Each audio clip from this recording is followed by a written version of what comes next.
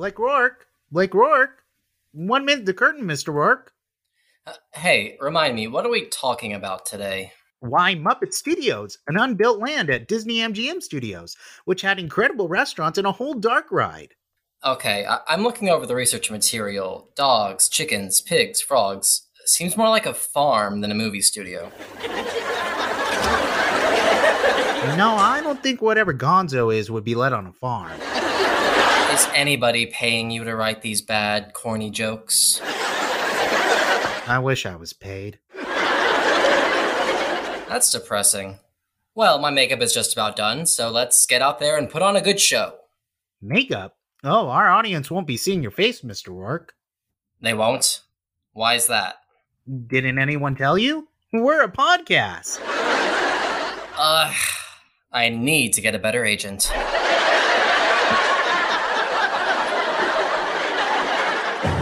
It's Muppet Studios with our special guest, Blake Rourke, here on Unbuilt. Yay!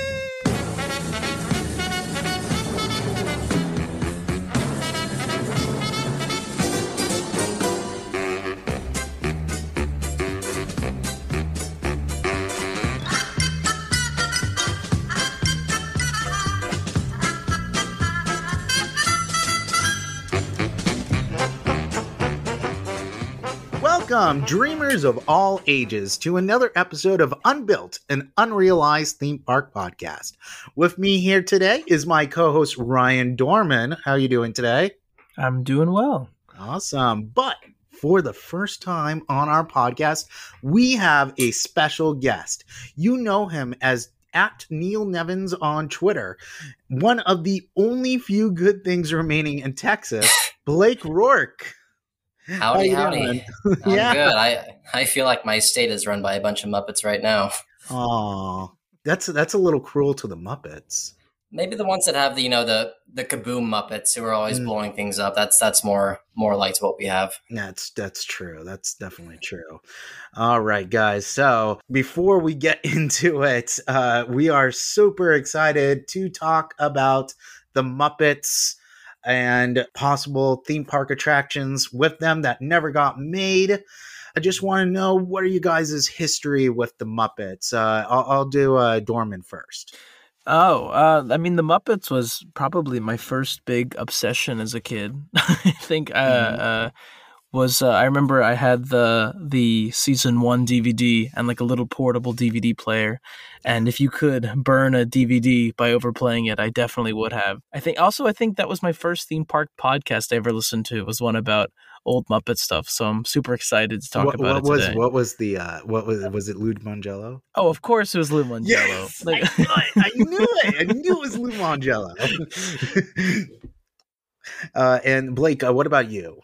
I think like the earliest I can remember was probably the Disney Channel, like the mid to late 90s. Like Disney didn't own the Muppets, but they were still, I guess, very collaborative, because my earliest memory is the Kokomo music video that they did. And they also played the Muppet Show like early in the mornings, since before I went to school. Like I would always like watch the Muppet Show, and just I think they played the Muppet Treasure Island is the first official Muppet movie I saw, and it was just in love from there.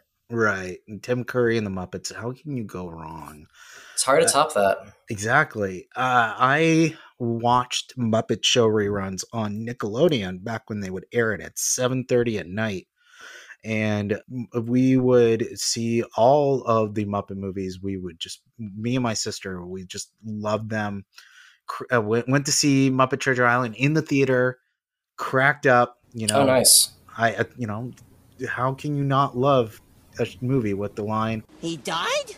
And this is supposed to be a kid's movie." You just, from there, okay, this is what I'm all about right here. So I've seen Muppet Vision 3D. I don't even know how many times I have seen it. I've definitely lost count. Whenever I went to California Adventure when it was still there, I would see it every time. So it's probably in the dozens and dozens and dozens. And it's so weird that this was just one piece of a giant land that they were going to make. You struggle to think about how much there could have been. And that is what I'm seeking to really dig into today, because there are some really interesting discussions that we're going to have about the what ifs of all of this. And I think with that, let's get started and dive into Muppet Studios.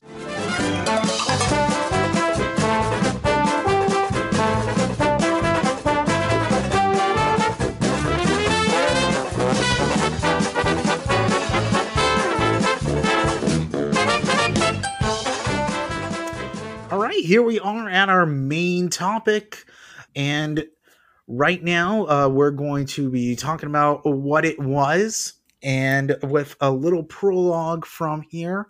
In the mid-1970s, puppeteer Jim Henson would take a gamble on a British variety show that was entirely cast, aside from the human guest star, with his zany puppets, aptly named The Muppets. Dad, what's a Muppet? Well, it's not quite a mop, and it's not quite a puppet, but man! So to answer your question, I don't know. This was The Muppet Show, which quickly became one of the biggest television shows of the era. In 1979, Jim took his creations to the big screen in the sweet and hilarious film The Muppet Movie. In the film, our stalwart, emphasis on wart, hero, Kermit the Frog, set aside on a journey to Hollywood, meeting friends such as Fozzie, a comedian bear, Gonzo, a whatever with the knack for plumbing and daredevil stunts, and of course, the limelight hogging Miss Piggy. Nobody tell her I said that, please. Thank you. The film was an instant success, spawning 2 sequels, The Great Muppet Caper and The Muppets Take Manhattan. Their irreverent sense of humor and lovable charm in particular caught the eye of a Paramount executive, Michael Eisner. Of course, around the time the third Muppets film debuted, Eisner would find himself the head of the Walt Disney Company. Now taking charge of the mouse, Eisner sought to rejuvenate the brand by associating itself with other hip creators and brands. Star Wars, Michael Jackson, Robert Zemeckis, Indiana Jones were some of Eisner's grabs at the time, all to massive success. But he also had an eye for Jim's wildly popular cast of felt characters. Jim himself was growing weary of controlling the franchise and wanted some creative freedom, bogged down in ambitious creative projects. Eisner approached Henson with an offer: sell the Muppets to Disney and become a creative consultant to the brand with little to no executive interference. For the tired genius, this was a no-brainer. Michael quickly sprang into action for how the Muppets would be introduced to the Disney empire. His immediate attention turned to Disney MGM Studios, which opened in May 1989. This half-day theme park was meant to be more of an additional attraction to further pad out a vacation to Walt Disney World, with only one ride, an exhibit, 2 shows, and a 2-hour studio tour. There was a break in that studio tour, but I mean, still, it was a 2-hour studio tour. That's a lot. With crowds more intense than predicted, Eisner pushed for an incredible expansion of the park, included more rides, restaurants, shows, and multiple themed lands. The list of unbuilt Disney MGM Studios lands is quite impressive, but we're going to have to wait another day to explore the rest. I'm sure we all know what we're talking about. So yeah, there's a lot out there. Of all the lands planned, only 2 were built, and only one of those was fully built. And this is what people don't quite ever realize. Sunset Boulevard, of course, and the land we're talking about today, Muppet Studios. Now, yes, this is unbuilt. We talk about unbuilt things. And so you're thinking, wait, was Muppet Studios built? Then why are we talking about it? Well, it's complicated. The latter was to open in 2 phases. Phase 1 included the brand new 4D attraction that would further what Disney had accomplished with 1986's Captain EO, called Muppet Vision 3D. This was slated to open in 1991, with the rest of the expansion debuting in 1993. Muppet Vision was Eisner's first collaboration with Henson, done swiftly and before a contract could be negotiated with the Walt Disney Company to purchase the characters. That way, the attraction could be ready sooner. Muppet Vision was also slated to open simultaneously at Disneyland and the Opera House Theater for a 1991 Muppets Takeover Disneyland promotion. Now, a lot of people think that what we're going to talk about later for why this didn't happen was why it didn't happen. It's actually not. If you're familiar with Orange County, there's a lot of,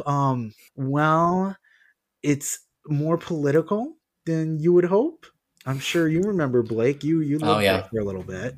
Absolutely. And it was going to go in the Opera House, and a certain log cabin Republican was there at the time. Nobody went to Mr. Lincoln, but if you threaten to take out Mr. Lincoln, they get mad. The conservatives get mad, and they railed against this, and so they kind of dropped that. They quickly dropped that idea. Like, very quickly. They just had like a middle ground of putting Sam the Eagle in a Lincoln hat and beard. Yes, that would be great. And Great it's funny with me. And it's just about America. No other countries. It is funny considering the fact that Sam Eagle would actually get put above the Hall of Presidents for a time for their great moments in history, but mostly American parts. Over on the East Coast. So moving on, Disneyland, however, was not going to receive the rest of the land planned in Florida. In Florida, that included 2 restaurants and an incredible dark ride. The land looked like a mixture of old brick warehouses converted into a studio campus and sound stages tacked on. Various props, water towers, and gizmos were affixed to the roofs and out the windows as zany characters made themselves feel at home. And in the show notes, you'll see a picture of what Muppet Studios was slated to look like. Now, what's interesting is, for the most part, it looks kind of like what it is there on what's currently known as Grand Avenue, and we'll get to later. Once again, this is something that people really not much aware of, the fact that this land, for the most part, actually did get built. It just didn't get built. It's very strange. Okay, so once again, there was 2 restaurants, a ride, and of course the Muppet Vision 3D show. The first restaurant was called the Great Gonzo's Pizza Pandemonium Parlor. And now, dipping Pizza Hut's new Dippin' Strips Pizza, the Great Gonzo! This was a sit-down restaurant located in the back of the land that required reservations, similar to Disney MGM Studios' Primetime Cafe and Sci-Fi Dine-In Theater. A fancy New York-style pizzeria would be transformed into a unique Muppety experience, as in the rafters, animatronic rats would skitter by, make comments, and yes, deliver your food via a lowering pulley system that would ease its way down on your table. There's some things that are similar to this, like a roller coaster cafe, where your items are delivered through like these kind of unique Rube Goldberg contraptions, but this would precede a lot of those things. So yes, the waiters and the cooks are rats. It was a little ahead of its time when you think of what's going down at Epcot right now. The human wait staff would act harried and disheveled, dealing with the craziness going on between the staff and the titular owner, also the head chef, Gonzo. Of course, things don't always go right in the kitchen. A prop door in view of patrons would occasionally blow wide open with billowing smoke and Gonzo's famous enthralled scream. The waiters would shrug as if the kitchen blowing up happens all the time. Allegedly, a plan was to have chicken feathers embedded into the floor, as Gonzo's chicken girlfriend, Camilla, would constantly stop by. There were also sounds piped in from the air ducts, as Gonzo would be climbing back after being rocketed out of the building by an explosion, and would often comment on how good his food looks. In addition, The walls would be filled with Muppet references, props, and jokes. And proposals also wanted video displays throughout the restaurant, as Gonzo would have given you an insider's peek into the crazy commotion in the kitchen. Now, I don't know. At that point, I think you're doing a little too much. You're pushing it. Yeah, you're pushing it. It's like there's too much going on. That's like sensory I just want overload. to add in, I don't think a hypothetical kitchen that's constantly making exploding noises would have stuck around after 9/11 when everyone is terrified. That is absolutely true. That is a great point. And we'll get into that with the what if later on. So, for those with less time, they could visit Swedish Chef's video cooking school.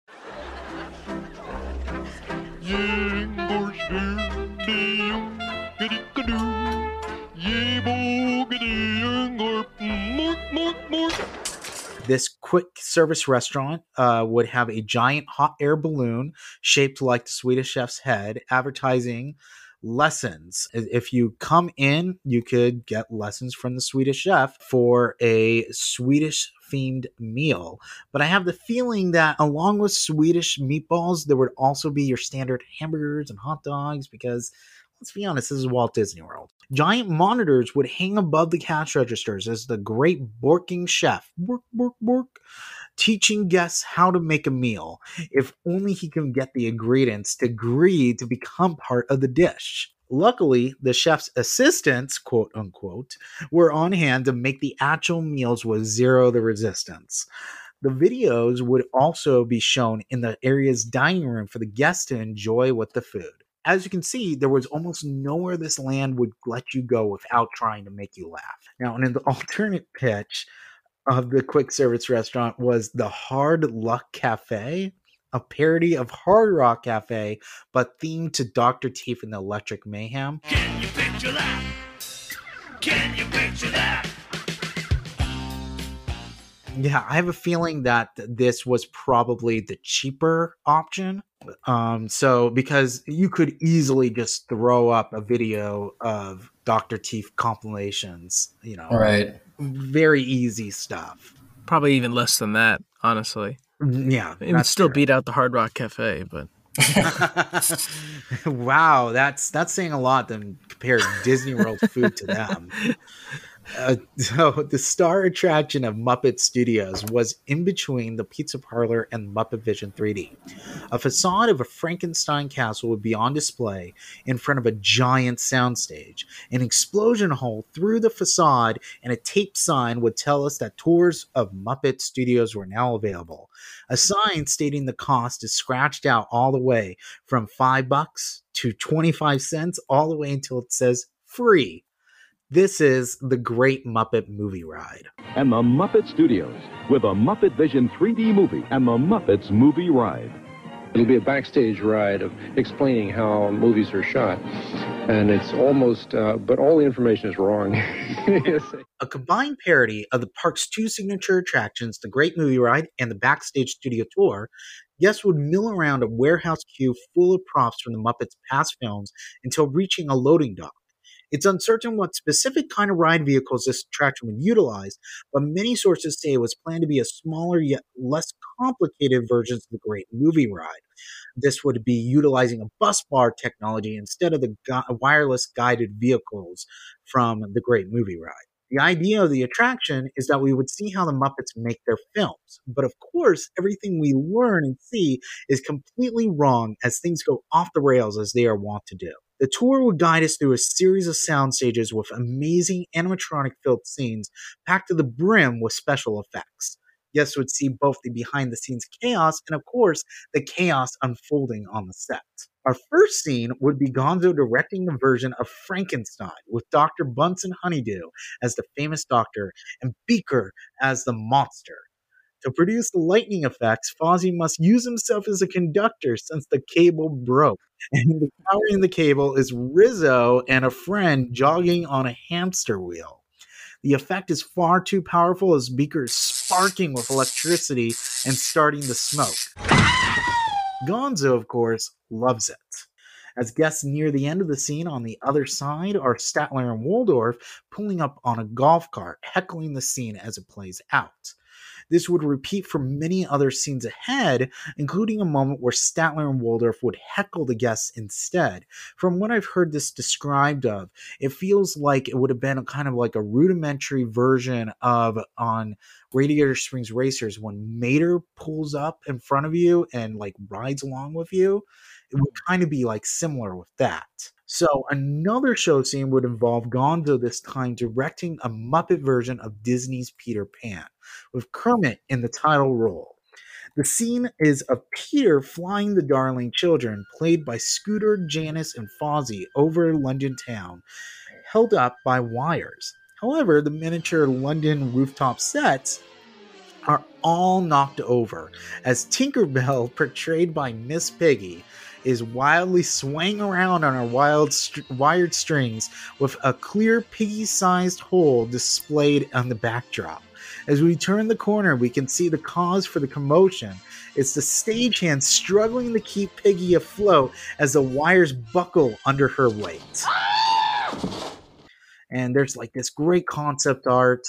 And we'll throw that up on the Twitter that you can see these of all the chaos that is going on. Other scenes included a Dr. Zhivago parody with Miss Piggy and Kermit dressed in Russian parkas inside a plastic rotating snow globe. And this one is one of my favorites. A Western scene would feature a glimpse into Foley artistry as they would show how the sound of horses galloping is accomplished via using coconuts.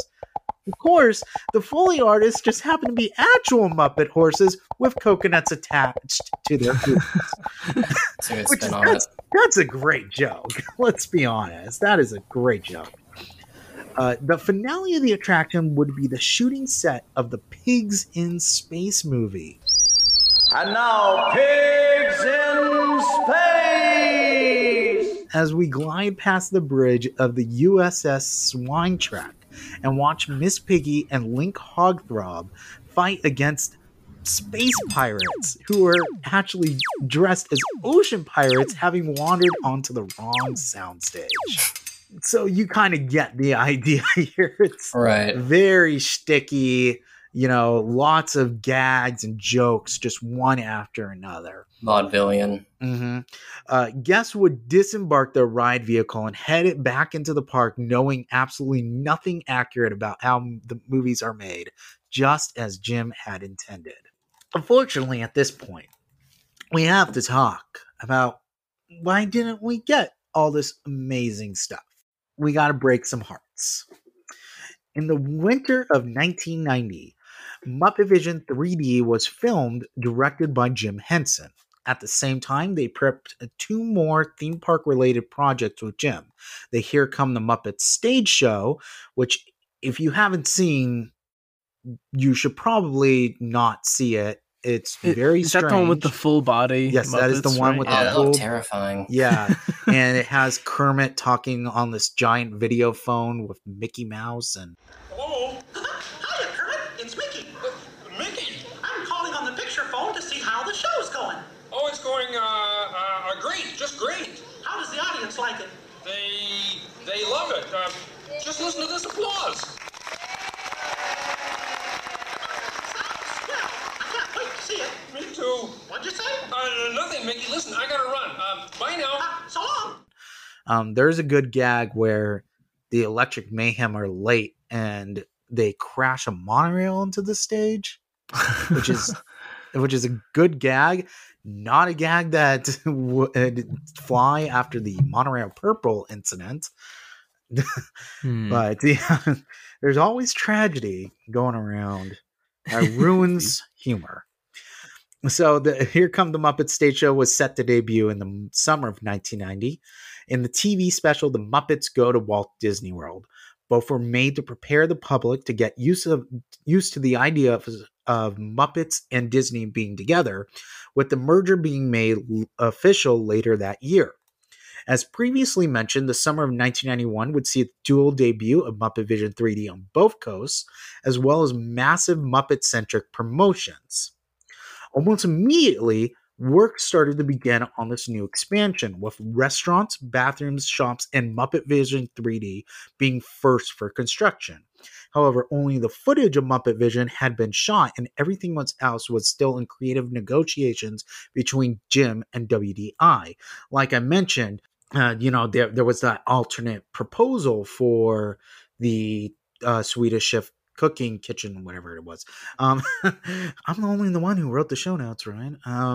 But that was the Hard Lock Cafe. So I imagine a lot of this was still going through its paces for what this was going to be. It's quicker to make stuff for a restaurant than it is for a theme park attraction, of course. Right. Muppet Studios was quietly announced and even had signage on display during the studio tour, and you can quickly see it. If you want to go and watch it, go to Martin's Vids. One of his Disney MGM Studios videos has the tram rolling by the poster that says Muppet Studios coming soon. This was not something that they were shy about. They were actually talking about this. Jim Henson was actually talking about this, as you heard in a clip earlier. This was in Disney News Magazine. This was actually talked about on the Disney Channel. They weren't shy about this thing happening. So it was big. It was like big news for the time. It was very big news. So obviously a tragedy has to stop it. And yes, it did. On May 16th, 1991, Jim Henson passed away from a bacterial infection. The world, along with Henson's family and colleagues, were stricken with grief. Very quickly, the rights to Jim's characters fell onto the family, and negotiations between them and Disney quickly went awry. Now, 6 months into construction, activity at Muppet Studios grinded to a halt momentarily. The good news was that Muppet Vision 3D and Here Come the Muppets, which debuted barely a week, just over a week after Jim's death, were greenlit with separate contracts than that of the overall Muppets deal. Jim Henson Productions amicably agreed that to honor Jim, Muppet Vision 3D would see its post-production and overall vision completed. Frank Oz was tapped to lead the film's completion in honor of his friend, only asking Disney for some new socks in exchange. And yes, he got the socks. True story. On the anniversary of Jim's passing, Muppet Vision 3D opened, along with the new area that was going to be Muppet Studios. That's right. Once again, you can actually visit a good portion of Muppet Studios, which was now themed to generic warehouse themes. So the two restaurants were renamed to Mama Melrose Ristorante Italiano. Have you dined at Mama Melrose, either of you? Sadly. Oh my gosh. I knew you were probably going to be derisive of it. It's Italian food in Florida. Yeah, I've only been to the Pizza Planet, though I'm fairly certain that was initially something else. Yeah. Mm-hmm. But yeah, if you go to Mama Melrose, that establishment was going to be the Great Gonzo Pizza Pandemonium. I remember there's like rumors that you could see like where the tracks were going to be, where the animatronic rats. I don't believe that at all. I mean, it looks like a generic warehouse. Yeah, you can see where they could have done some additional theming in there, but it's not necessarily like stepping into a Muppet restaurant that's rethemed back to Italian. Mm-hmm. I think for the most part the exteriors were based on the Muppet Studios plans with a lot of de-theming. Mm-hmm. Yeah, and that's from what I'm aware of. The overall construction is identical to those plans. So the other restaurant was not a restaurant. It was a Rocketeer Gallery, which is being rebooted. So yay. Everything's back. Yeah. Nothing's original. It was a showcase for movie props for the 1991 movie The Rocketeer. Soon after, it became the studio showcase, and then eventually your favorite place in the entire world, Pizza Planet, in 1995, finally becoming the quick service restaurant was destined to be. Then, in 2017, a miracle occurred. Well, it's kind of a miracle. It depends on how you look at it.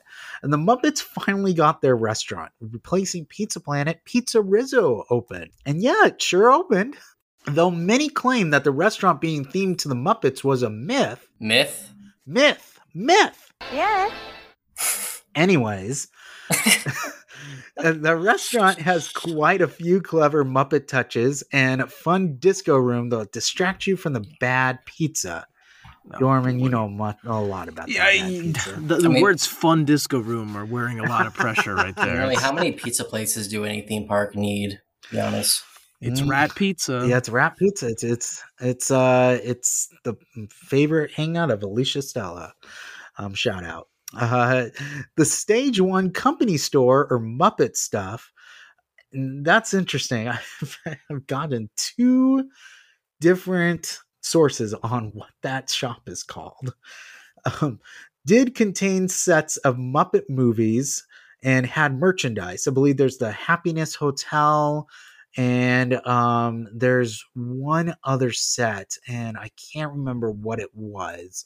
I think it's the nursery from Muppets Take Manhattan or something. That as far as I can remember, yeah, because it's closed now. Yeah, but sure. Yeah, it was the hotel is one of the shops, and yeah, I think you're right about the nursery. Right, but it was the only ancillary themed Muppet place besides the adjoining attraction.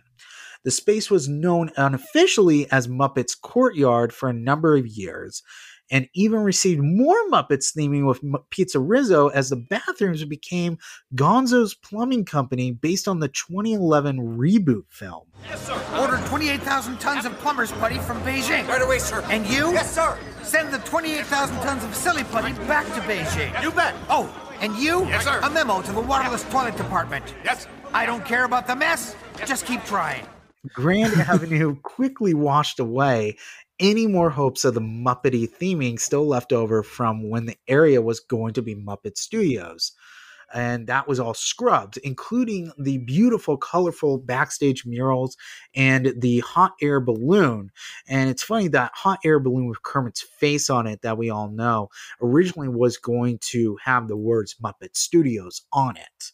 In 2004, Eisner finally acquired the Muppets, but the promise of the Great Muppet Movie Ride, Great Gonzo's Pizza Pandemonium Parlor, and the Swedish Chef's Video Cooking School were lost with Jim Henson.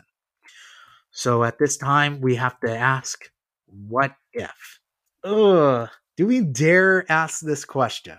I mean, this is the podcast, so I guess we have to. We have to play God here because Muppet Studios is only going to exist under one condition, and that's Jim Henson sees a doctor earlier than he did. What if Christian Scientists? I know. What if Jim Henson lived past May 1990 and sold the Muppets to Disney? And then we have to completely ignore all the other troublesome, weird questions that would accompany it. Like, we'd probably be in a world without Muppet Treasure Island. That's really sad, but it's like... any of Brian Henson's films. Right. But let's just instead focus on Muppet Studios being a real entity. Would Gonzo's Pizza Pandemonium Parlor still operate? The Swedish Chef Cooking School? Would we still be able to ride the Great Muppet Movie Ride, or would they be ancient? And when we discuss this, I want you to keep in mind a terrifying thought. The Great Muppet Movies Ride's show building would be where Galaxy's Edge currently is. Ooh. Would we have witnessed one of the most heartbreaking closures since Mr. Toad? And Blake, I want your thoughts on this first. Sure. Well, the first thing I made a note of is for a Swedish Chef's restaurant, it has to be themed menus, and the menus have to be Swedish Chef speak. Yes. So a majority of the time, you don't even know what you're ordering. It's kind of like the Itchy and Scratchy Land. Mm-hmm. Mom, that's like, veal. Mom, that's veal. I would like it to where every time like they hand you like your silverware, it's like, don't forget your bork, and then they hand you your fork. Shit. People were stealing the borks and putting them on eBay. My gosh. So I'm sure you get this line. Is the grill under cheese in just a grilled cheese? That's all he'll eat. Yes.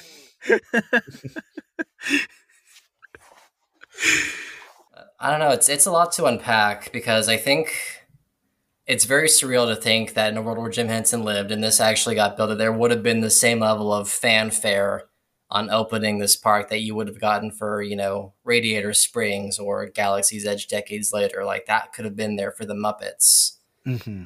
And I don't know, it's sad to think about because I think in 1990 you absolutely would have seen that like fervor around it, whereas if they had like opened a Muppets Land in the 2010s, it would have been a little, why is this happening? Who likes the Muppets? Yeah. Because, they have a very vocal fan base, but it is much, much smaller compared to Marvel, Star Wars, all the big stuff they eventually did accumulate. But you didn't watch the TV show? What was that? I said you didn't watch the TV show. Which one? I was there when they filmed it. No one looked happy.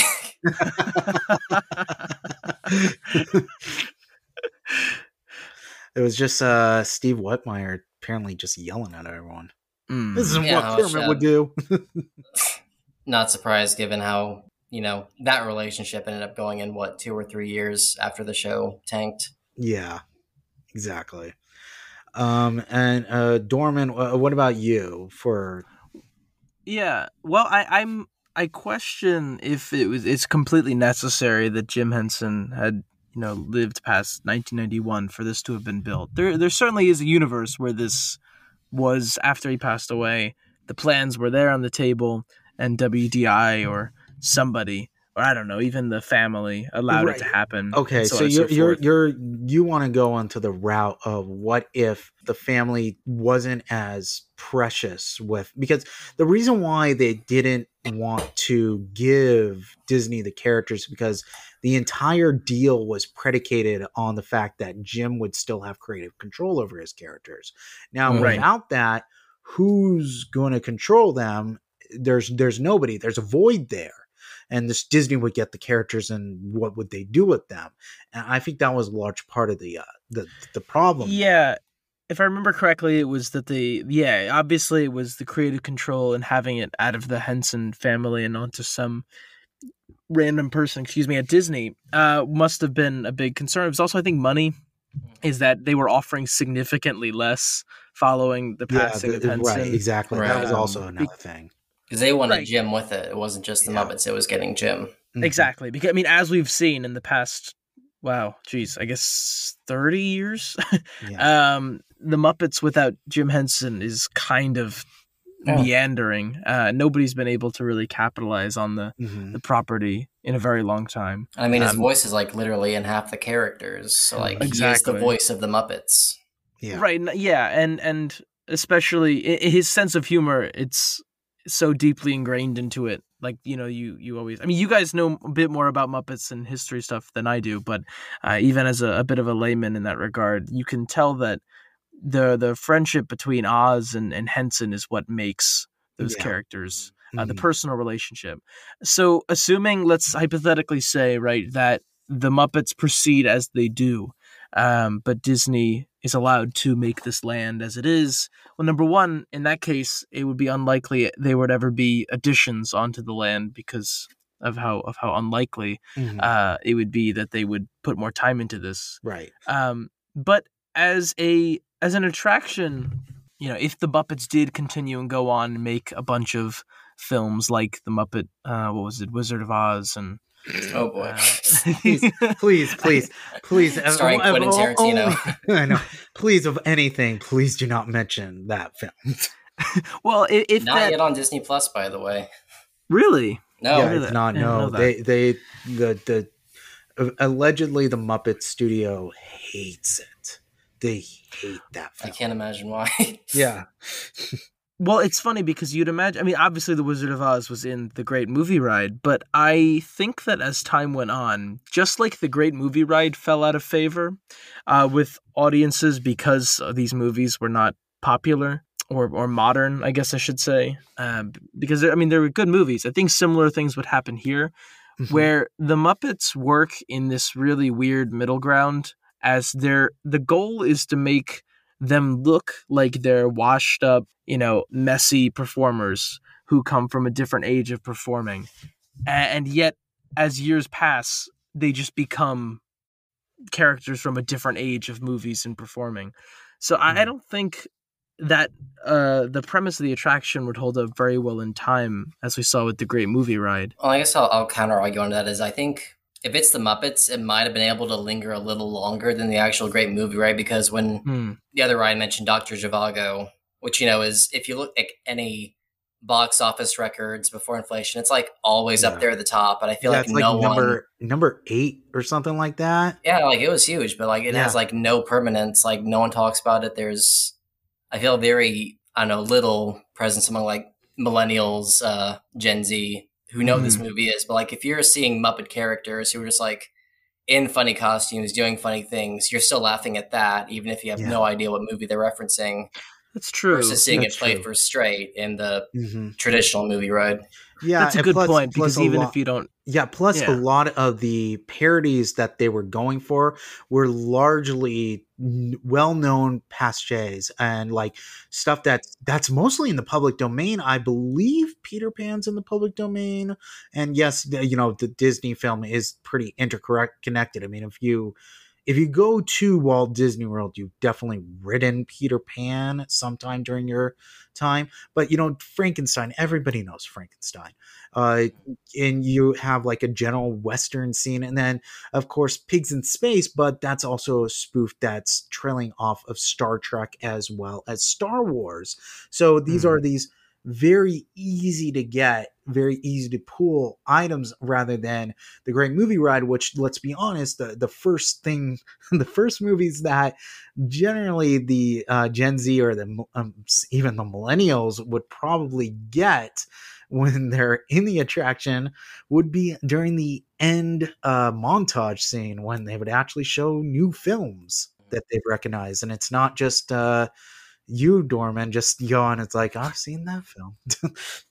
It's the Turner Classic Movies. They ruined my day. That's absolutely, that makes sense. A lot of these things are mainstays. Though I would, because the Muppets are more lighthearted characters and they may appeal more to younger audiences, simply seeing Fozzie Bear with a current running through his body might be more interesting than just a John Wayne animatronic. So absolutely, that totally does make sense. I wonder, the Muppets, I mean, obviously we don't need to go too deep into what the Muppets are as like a cultural institution, but even as around when Jim Henson passed away, the things that the Muppet brand was doing was not necessarily as popular as it had once been, and it only has continued to be a bit conflicted with with what it was originally popularized as. I don't think, though, Ryan, that Galaxy's Edge would have been made had this thing been built. Really? Okay, go ahead. I want to hear your opinion. Well, more so because if you have a full-fledged attraction, I think that Galaxy's Edge, at least in its current form, likely wouldn't be here, because number one, ripping out a full attraction is incredibly difficult, assuming it lived that long. But number two, I don't necessarily know if there would be as big of a demand to Hollywood Studios as there was at the time in the absence of a full-fledged dark ride like this one. Yeah. You know, because basically what we're looking at here, though the property may not be as popular, is the rough equivalent to Toy Story Land and in the Muppet Studios, something for younger audiences who went before Toy Story Land. There was quite literally nothing for a little kid to do in Hollywood Studios. Now, if you add a Muppets Dark Ride and a Swedish Chef thing, and perhaps another expansion here, Hollywood Studios would be a completely different park. And I know you mentioned at the beginning of the show that it was intended as a small, I think you said a half-day ticket. Yeah, that's with the longer when it had the longer 2-hour back right. Tour, and right? You remember what the plan was? It was like this whole thing where 1989 was this kind of strange, weird experiment where they made 3 half-day experiences, which was Typhoon Lagoon, Disney MGM Studios, and Pleasure Island. So the idea was that you would go to Disney MGM Studios or Typhoon Lagoon in the day, and then you would go to either Pleasure Island or Disney MGM Studios at the night. Well, I want to ask the both of you a question. So right now, probably honestly one of the most popular things that people still actively engage with the Muppets is Muppet Vision 3D. Mm-hmm. Because, I mean, you can go into the backlog of Muppet stuff, and of course Muppet shows added to Disney+, but Muppet Vision 3D is in one of the most popular vacation destinations in the world, and it's routinely an easy access to air conditioning. So it's still relatively popular. Do you think that, number one, do you think that Muppet Vision 3D is one of the few things keeping the Muppets in the common conversation?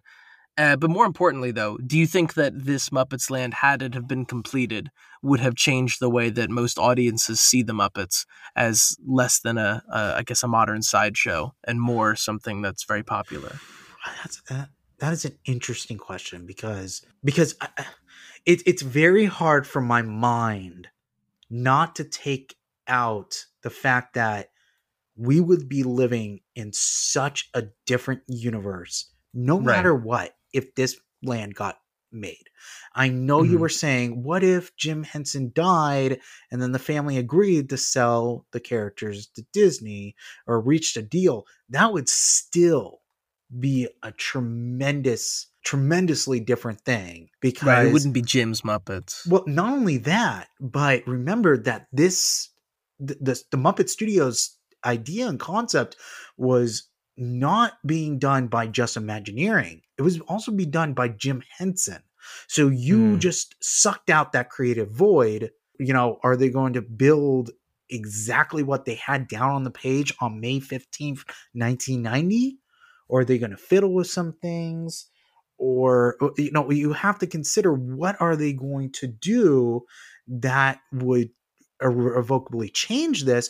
But that, and the fact that if Disney owns the Muppets, then what happens to the Muppets?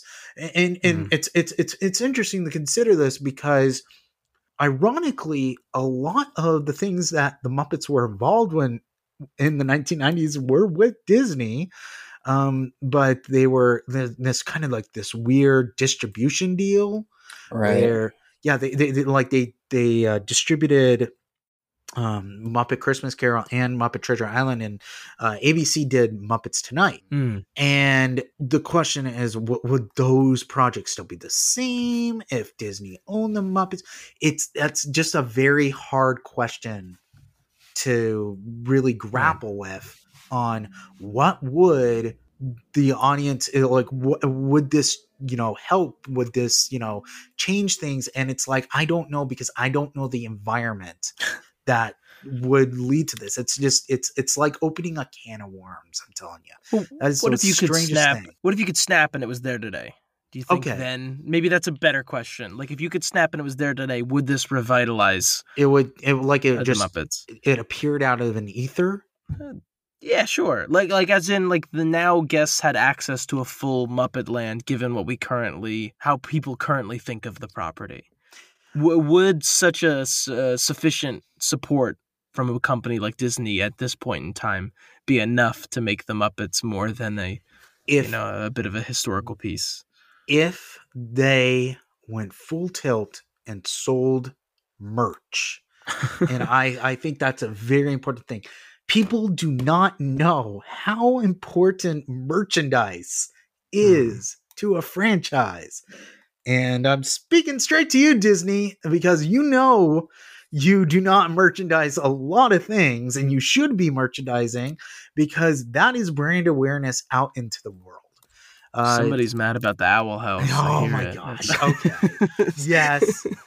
But it is brand awareness on another level. And I am also talking about the Muppets as well, because I believe that the fact that Disney has shied away from merchandising the Muppets so much has also hurt it. The more Muppets merchandise there is in the world, and the more Muppets stuff that there is for people to wear and people to show off and people to display, that raises brand awareness. So yes, I think if there was enough merchandise, I think that would help. See, me, I think it's, I don't know, in terms of a media presence, like if it really were to show up overnight, let's say we go to sleep tomorrow, there's this Muppets Land at MGM. You can go there. The last one in theaters was Most Wanted, which is, 7 coming up on 8 years ago. There's an entire generation of kids who have been born since then. Yeah. And if they haven't seen a Muppet movie in theaters, there's so many things they can watch on Disney Plus. I doubt they've been watching Muppets Now or any of the older stuff without their parents, forcing them to. They probably would not have much of an idea of who these characters are. Yeah. Well, don't forget that Muppet Babies. I mean, this is a or a little. No, that's true. Side thing, Yeah, but Muppet Babies is very popular. It is very popular, but that's also a problem because when your most popular thing is a junior brand, it's things that kids don't necessarily look back on fondly. And the only thing, ironically, the only thing that seems to have transcended that is Sesame Street. That seems to be the only preschooler property that people will look back on nostalgically. Well, again, and also this experience is, vastly different from the Muppet Babies. Yeah. So, let's say kids oh, the Muppets are here.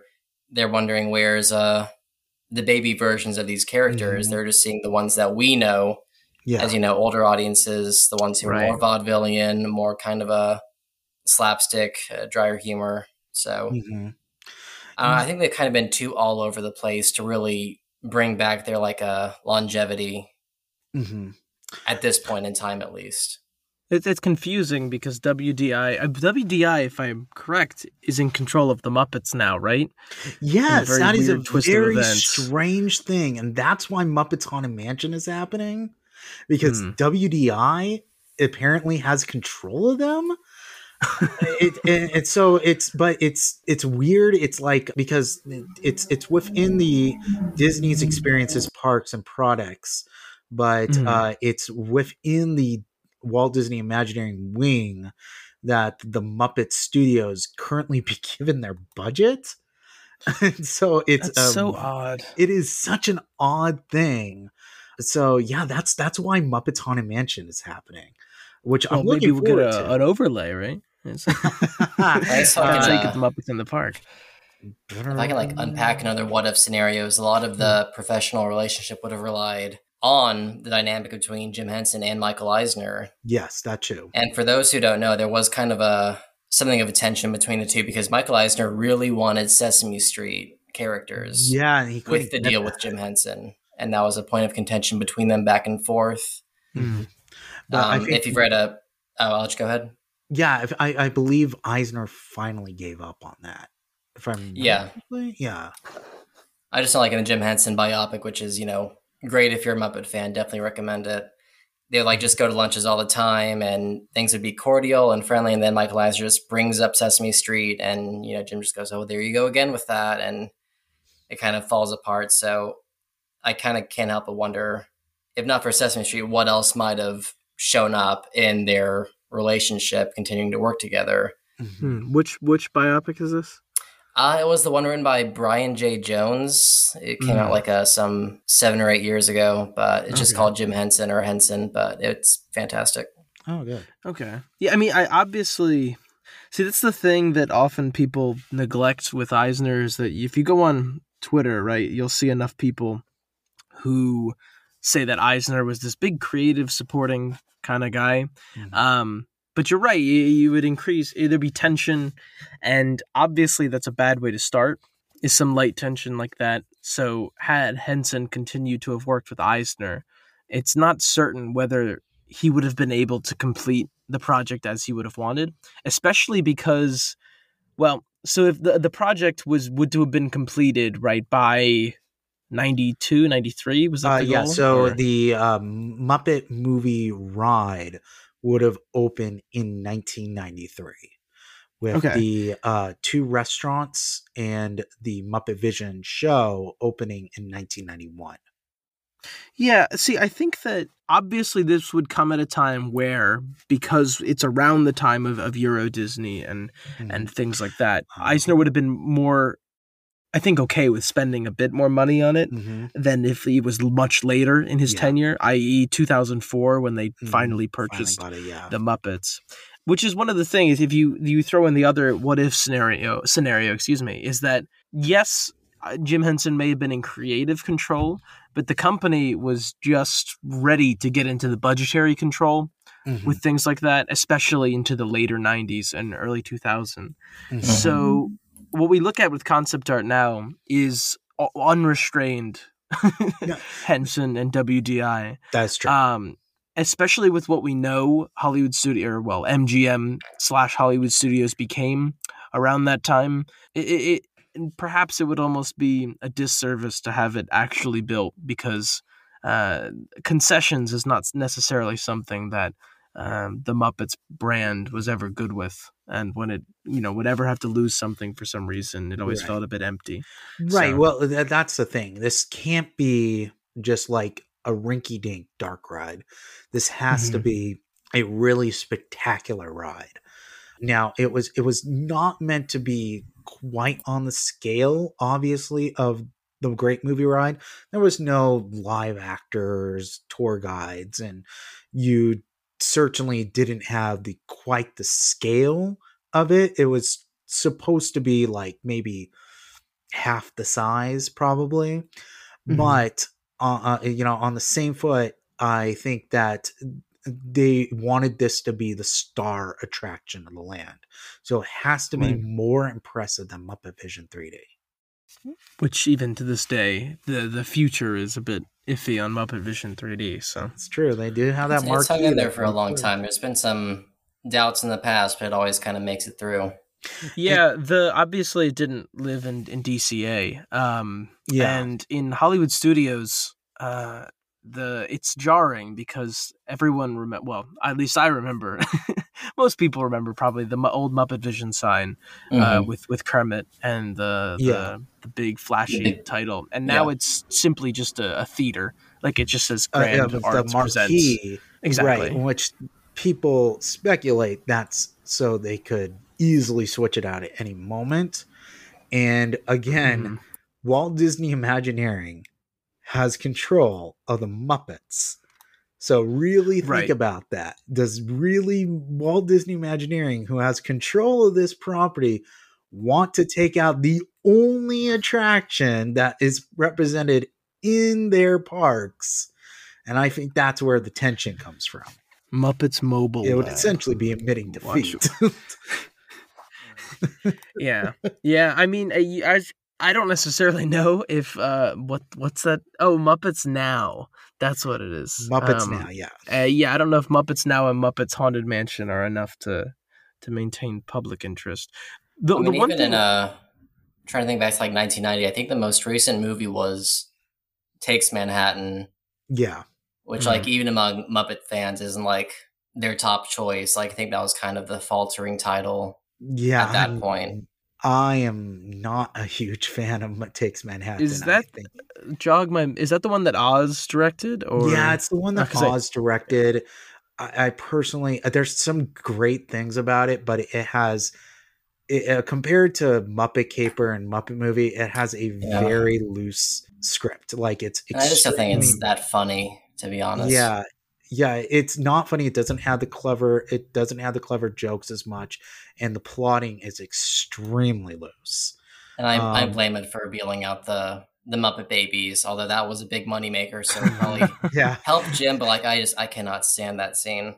But the reason why Frank Oz, I know this is a tangent, the reason why Frank Oz directed it, because Jim Henson was focused on, I can't remember if it was the Labyrinth or the Dark Crystal. It was one of those two that he was super focused on. And he was like, I mean, I'll be there, but I'm not really caring about this. So I don't think he had like much input on the script. And you could definitely feel that within the film itself. It's no Indian in the cupboard, right? Yeah. Which I guess is like another point is if Henson were still alive and he does complete this deal, I think he was at a point where he wanted to try new things and experiment and move forward with technology that it's kind of dubious just how involved he would be with the Muppets themselves from that point forward. Right, that's a good point, because that's something Disney fans often do with Walt and, for example, Walt and Epcot and stuff like that, is people ask like what the parks would have looked like had Walt, had lived. But But at the time, he was looking to move on to other things Yeah, he that probably weren't wouldn't give a necessarily shit. theme parks. Yeah, he was. No, he was- I mean, yeah. he'd be, oh my God, I'm alive. Like, I guess. Yeah. I guess. Yeah, Hug his wife and kids. yeah. But I think he would have proceeded with Epcot, and the Magic Kingdom would have been sort of the afterthought thing that would be mostly worked on by the Imagineers. And that's the thing. It's like, oh, how'd the Magic Kingdom be if Walt stayed alive? It's like pretty much the same. I'm pretty sure. And so that's the same thing, I guess, about Henson, is that you're right. He would probably want to get more involved with the technical stuff. So, I mean, maybe he would be involved, but he might pass it off to Disney a bit. That is true, but from all accounts, doing the research, he was very involved with the writing and the design of this ride as they were making it. He was involved pretty heavily. Okay. And I believe that if the deal was made, the ride would probably be finalized shortly afterwards, probably within 1991, because the build would have most likely been 2 years for this ride. So I could definitely see this being probably one of Jim's last full-throated efforts on the Muppets as well. You know, like what a project to go out on before kind of making your peace with them. Right. How that happened. Exactly.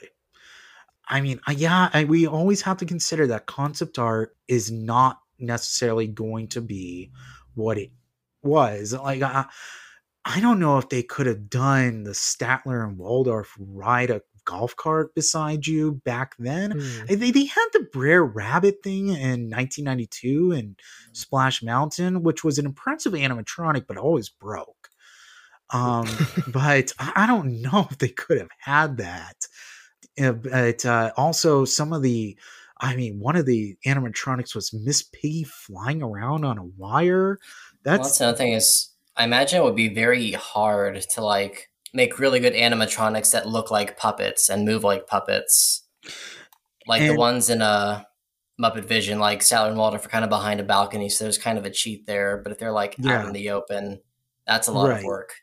Mm-hmm. And with like Bean Bunny, like is kind of you have it up on a balcony. The penguins work, but that's because they're penguins, and the beaks are very easy for manipulation, so it's very easy to see. The Swedish Chef animatronic is awkward. I will admit to that. If you've ever looked at the Swedish Chef animatronic, it is very kind of awkward. But at least they look good. They look decent.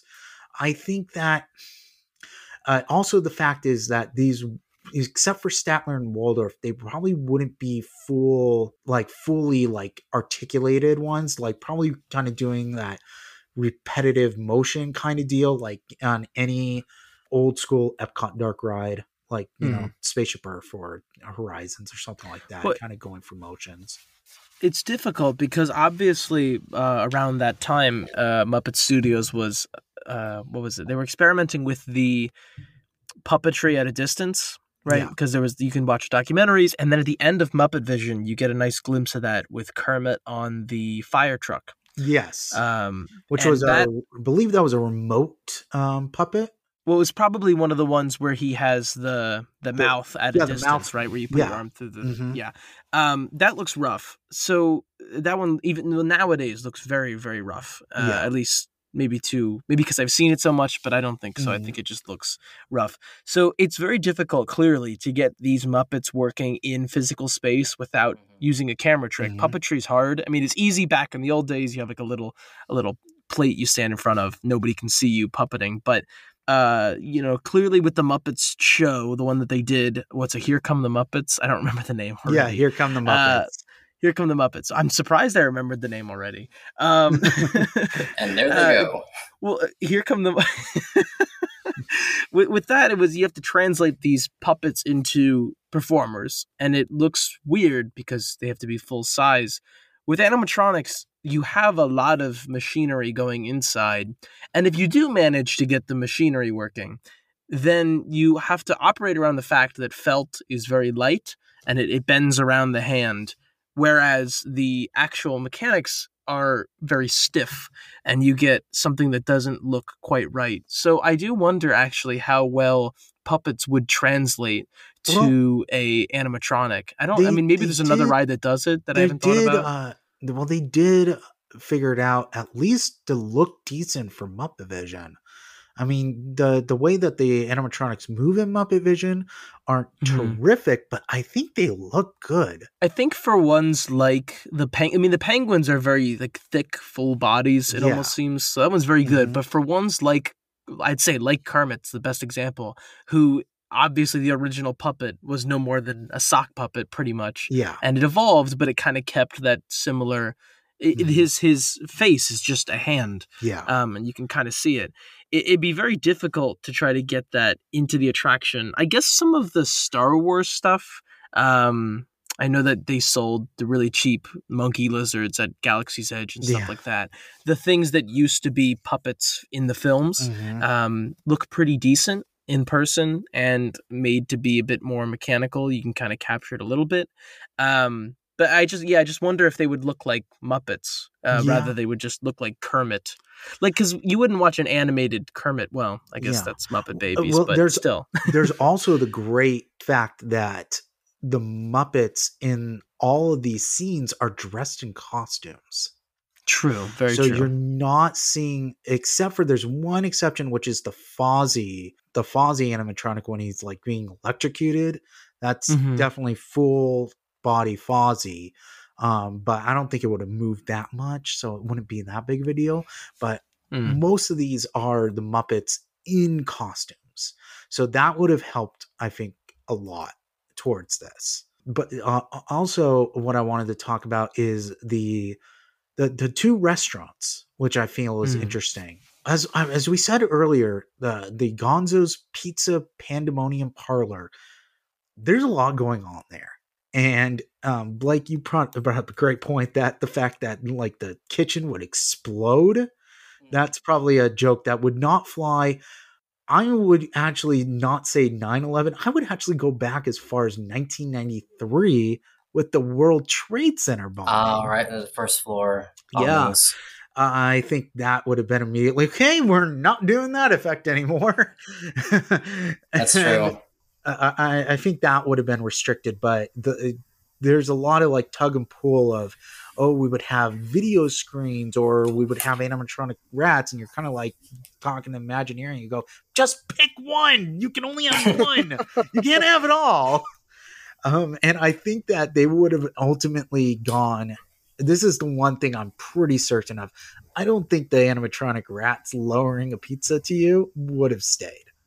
I think they would have ever started. Yeah, I don't know about the lowering, but like they do make me think of the one they have for Remy from Ratatouille.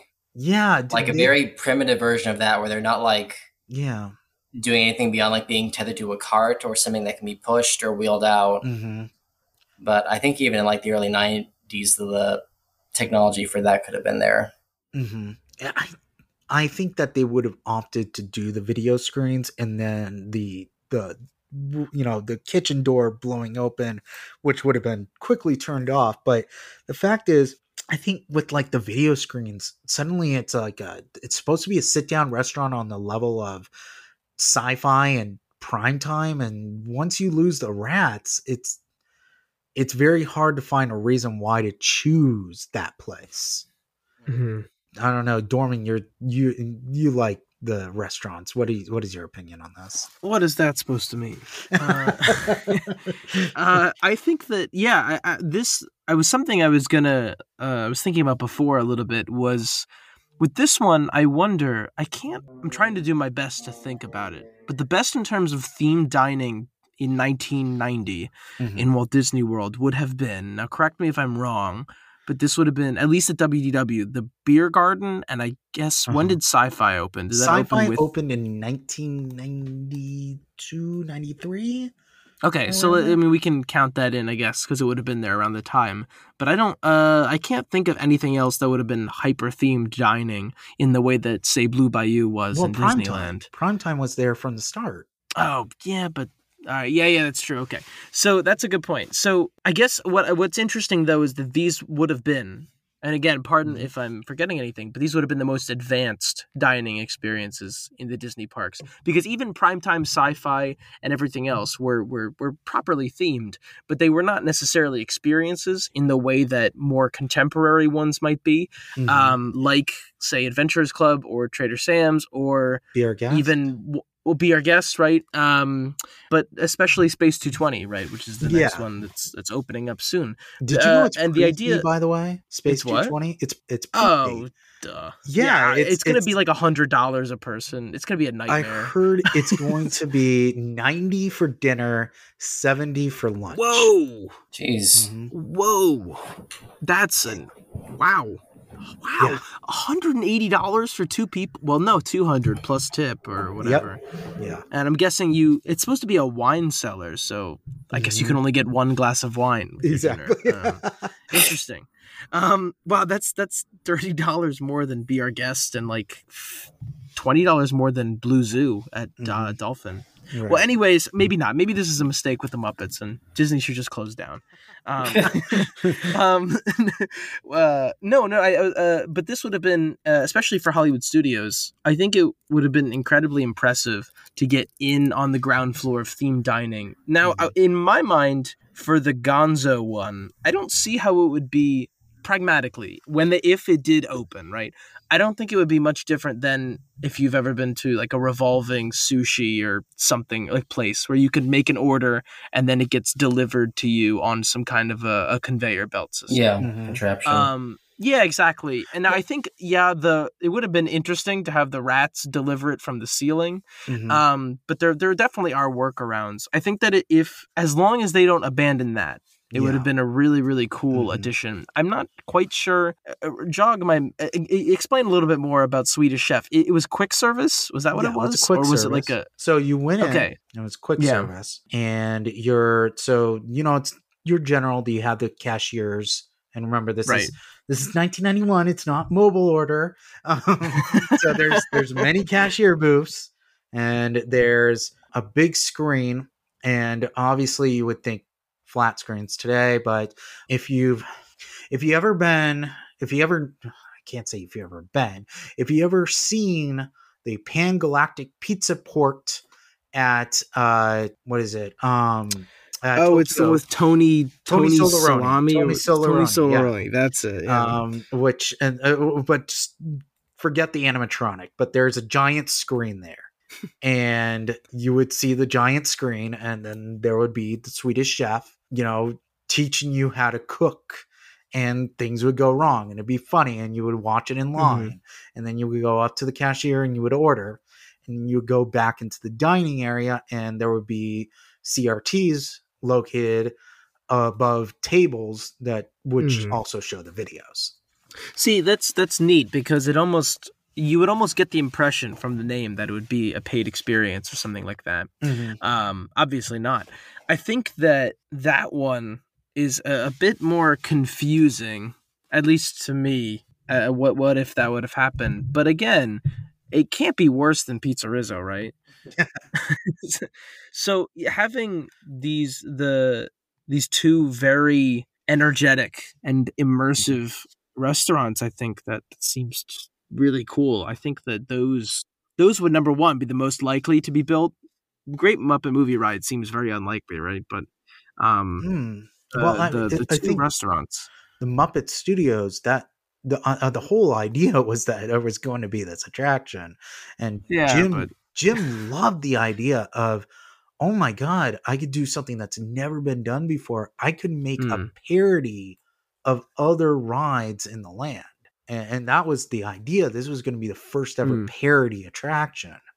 Well, I don't know. What do you guys think? Do you think people would be so drawn to eat at a place because it's the Muppets, or is this like a new breakthrough dining experience? I think that if you have like little kids, it's kind of you're feeding them and they're entertained at the same time. Good point. Yeah. If like things are always going on in the background, there's that element to it. Now, it's like the Simpsons stuff. Now, Dorman, I have a question. How popular is Mama Melrose? Okay, well, that's a good question. How popular is Mama Melrose? Every time I've ever been there, there has been a pretty significant line out the front. And it's not easy to get a reservation. I've only been to eat there once, but anytime you walk out of Muppet Vision, it's very common for you to see Mama Melrose packed. See, yeah, I mean, at the time, most of the time I've been, right, is before Galaxy's Edge. Yeah. So at the time, what was your dining option? Sci-Fi, which was gone a long time, and then, what's it called? Primetime. But yeah, Mama Melrose is certainly one of the more popular, I'd say, options at Hollywood Studios. So here's my opinion. And I'm going to be honest with you. Okay, so remember we were talking about the alternate idea for the Swedish Chef restaurant, which was the Hard Luck Cafe. Right. Here's my opinion. I guess more of a theory. I think that they were floating that idea because they thought that nobody would go into a restaurant called the Swedish Chef's Cooking School. Funny. You think the word Swedish? Yes, but Swedish would turn off for a kid-friendly land. Whereas the Hard Luck Cafe would most likely attract more people because, again, very funny idea. However, it doesn't translate to tourist because the whole idea is that tourists see cafe, ooh, hamburger. Then they see Swedish Chef Cooking School. Swedish meatballs. My kid is not going to eat meatballs. Bye-bye. Well, see, that's the big problem that the Muppets thing would have is that to somebody like someone like the three of us, you see the name Swedish Chef and it's iconic. Boom, I know exactly what it is. But it's this interesting divide where if you're even slightly aware of it, you know exactly what it means. But if you've never seen it before or you're just not that familiar, you're right. I mean, just like people flocked right away from Skipper's Canteen from like months before they changed the menu there, and a bunch of other things. The word Swedish might have been a bit of an issue. Just too much. Right, and especially if you say the extent of the entertainment was going to be a television screen and stuff like that, I think the Hard Luck Cafe would not have had a problem. Frankly, they could have had a cool, like, Sunny Eclipse style thing going on there. Oh, my God. Could you imagine that? Could you imagine that if there was a full animatronic Dr. Teeth and Electric Mayhem? Yeah. Can you right picture that? There. Can you picture that? Can you picture that? just I would never leave. I just would never leave. I'd just be there, from rope drop to closing. I'll just be there watching them going on their set. That's your Trader Sam's, is, the Hard Luck Cafe. Okay, so I think we've gone into the what ifs for enough, but when we have to ask the question now, do we want to build it or not? Blake, you first. I mean, I'm extremely biased just as a huge fan of both the Muppets and Jim Henson's work. Like, I mean, if it were up to me calling the shots, I would build it in a heartbeat just to be able to immerse myself in more Muppets and I guess like a lingering mainstay of what Jim could have given us. Like, okay, this is pretty much it for what Jim Henson's going to do for the Muppets. And I want as much of that as I still can before he kind of goes off to do other things. But in terms of like the park's history, I think beyond the first few years, it probably would have fizzled very fast compared to other parts of the resort. I don't know if it could have really maintained the hype or the demand or the excitement over a long term. And, certainly if this is a world where they're still buying things like Marvel and Star Wars, as soon as those came into the picture, the Muppets would definitely be kind of the redheaded stepchild more so than they already are. But Dorman? Okay, I guess piece by piece, I think the Gonzo's Pizza Pandemonium parlor would even still be a great addition today. If it could be built today, absolutely. I think it would also have been a great addition to the park then. I think it's a no-brainer. There's no real negative, especially with the pizza that's there now. Swedish Chef or Hard Luck is something that, ignoring the tourist thing, I don't necessarily know how much it adds, even to the theming with the Gonzo's Pizza Pandemonium. But the one that I think is the most interesting is the Great Muppet Movie Ride. Oh, yeah. I'm a bit hard pressed whether what my answer would be there, because on one hand, it's a brilliant idea and the concept art's great, and what it means as what could have potentially been Jim's final project with the Muppets, or at least something that he was almost concluding an arc of his story on, would have been great. But on the other hand, would it have lived up to the expectations of a Muppet ride?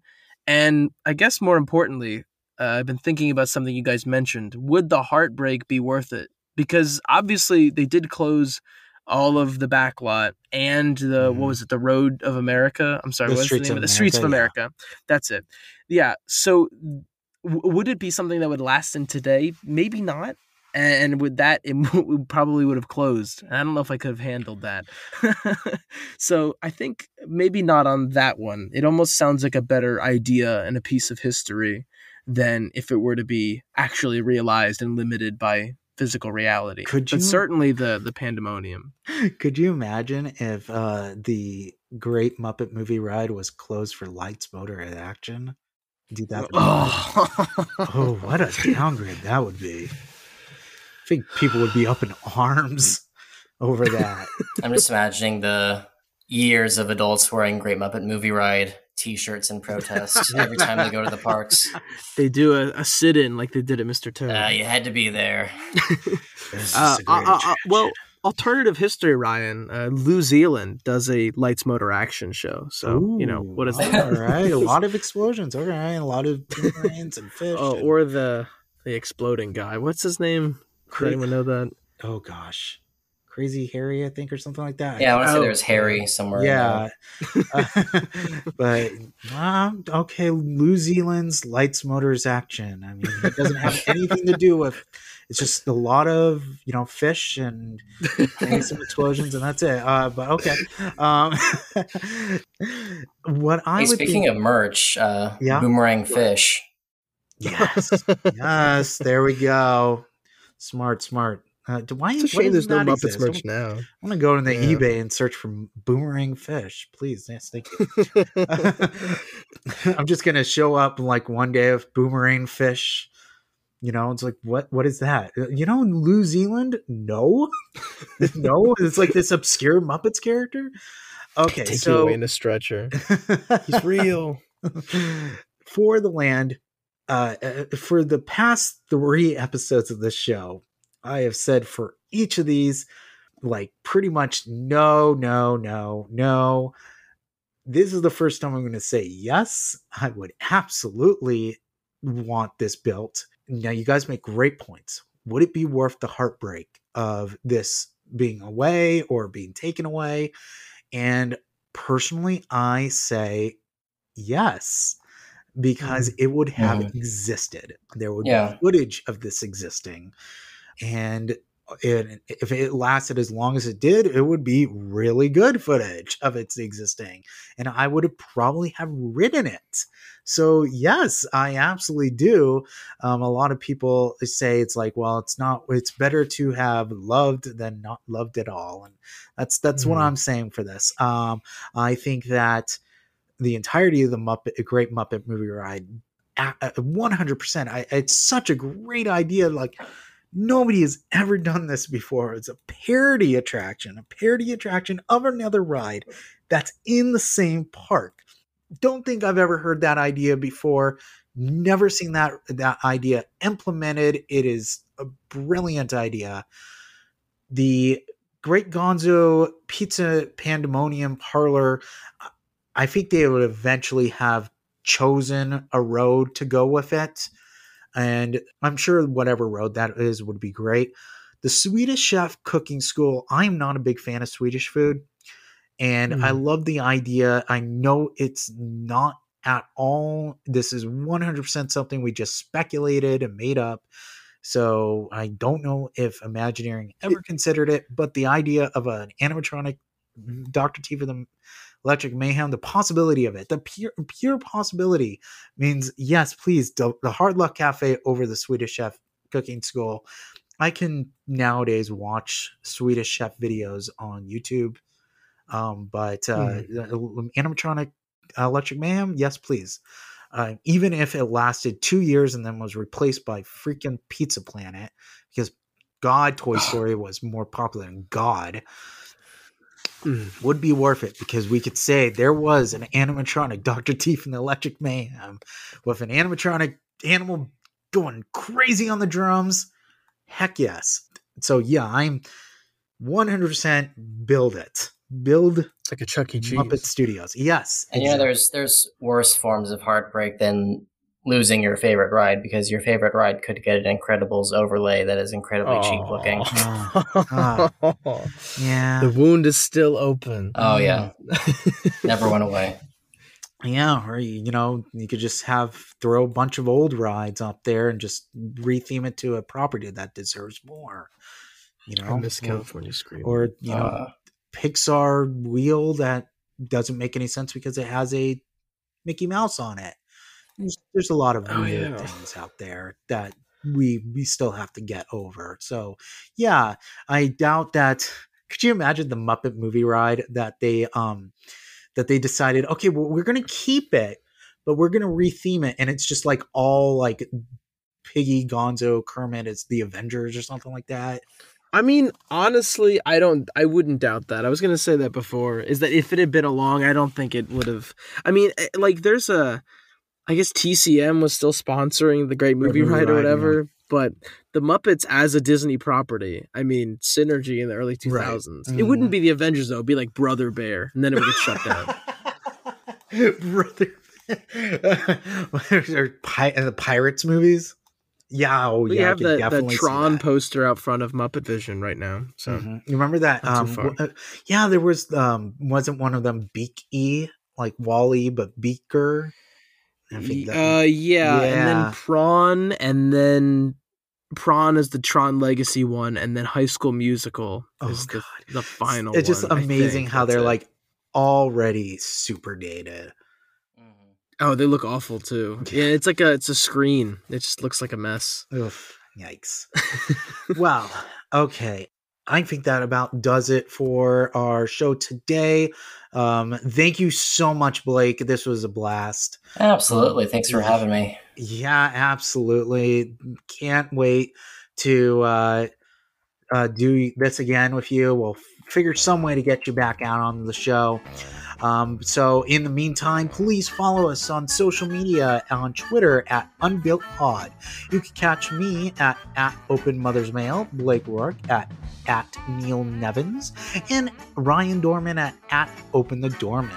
Feel free to email us at unbuiltpod@gmail.com and rate us on Stitcher, iTunes, and Anchor, or wherever you find this podcast.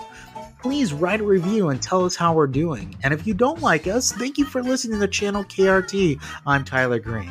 We'll see you here next time. See ya. See ya. Hey, Waldorf, you can take out your earbuds now. Show's over. These aren't earbuds, they're earplugs. How else do you think I could get through this podcast?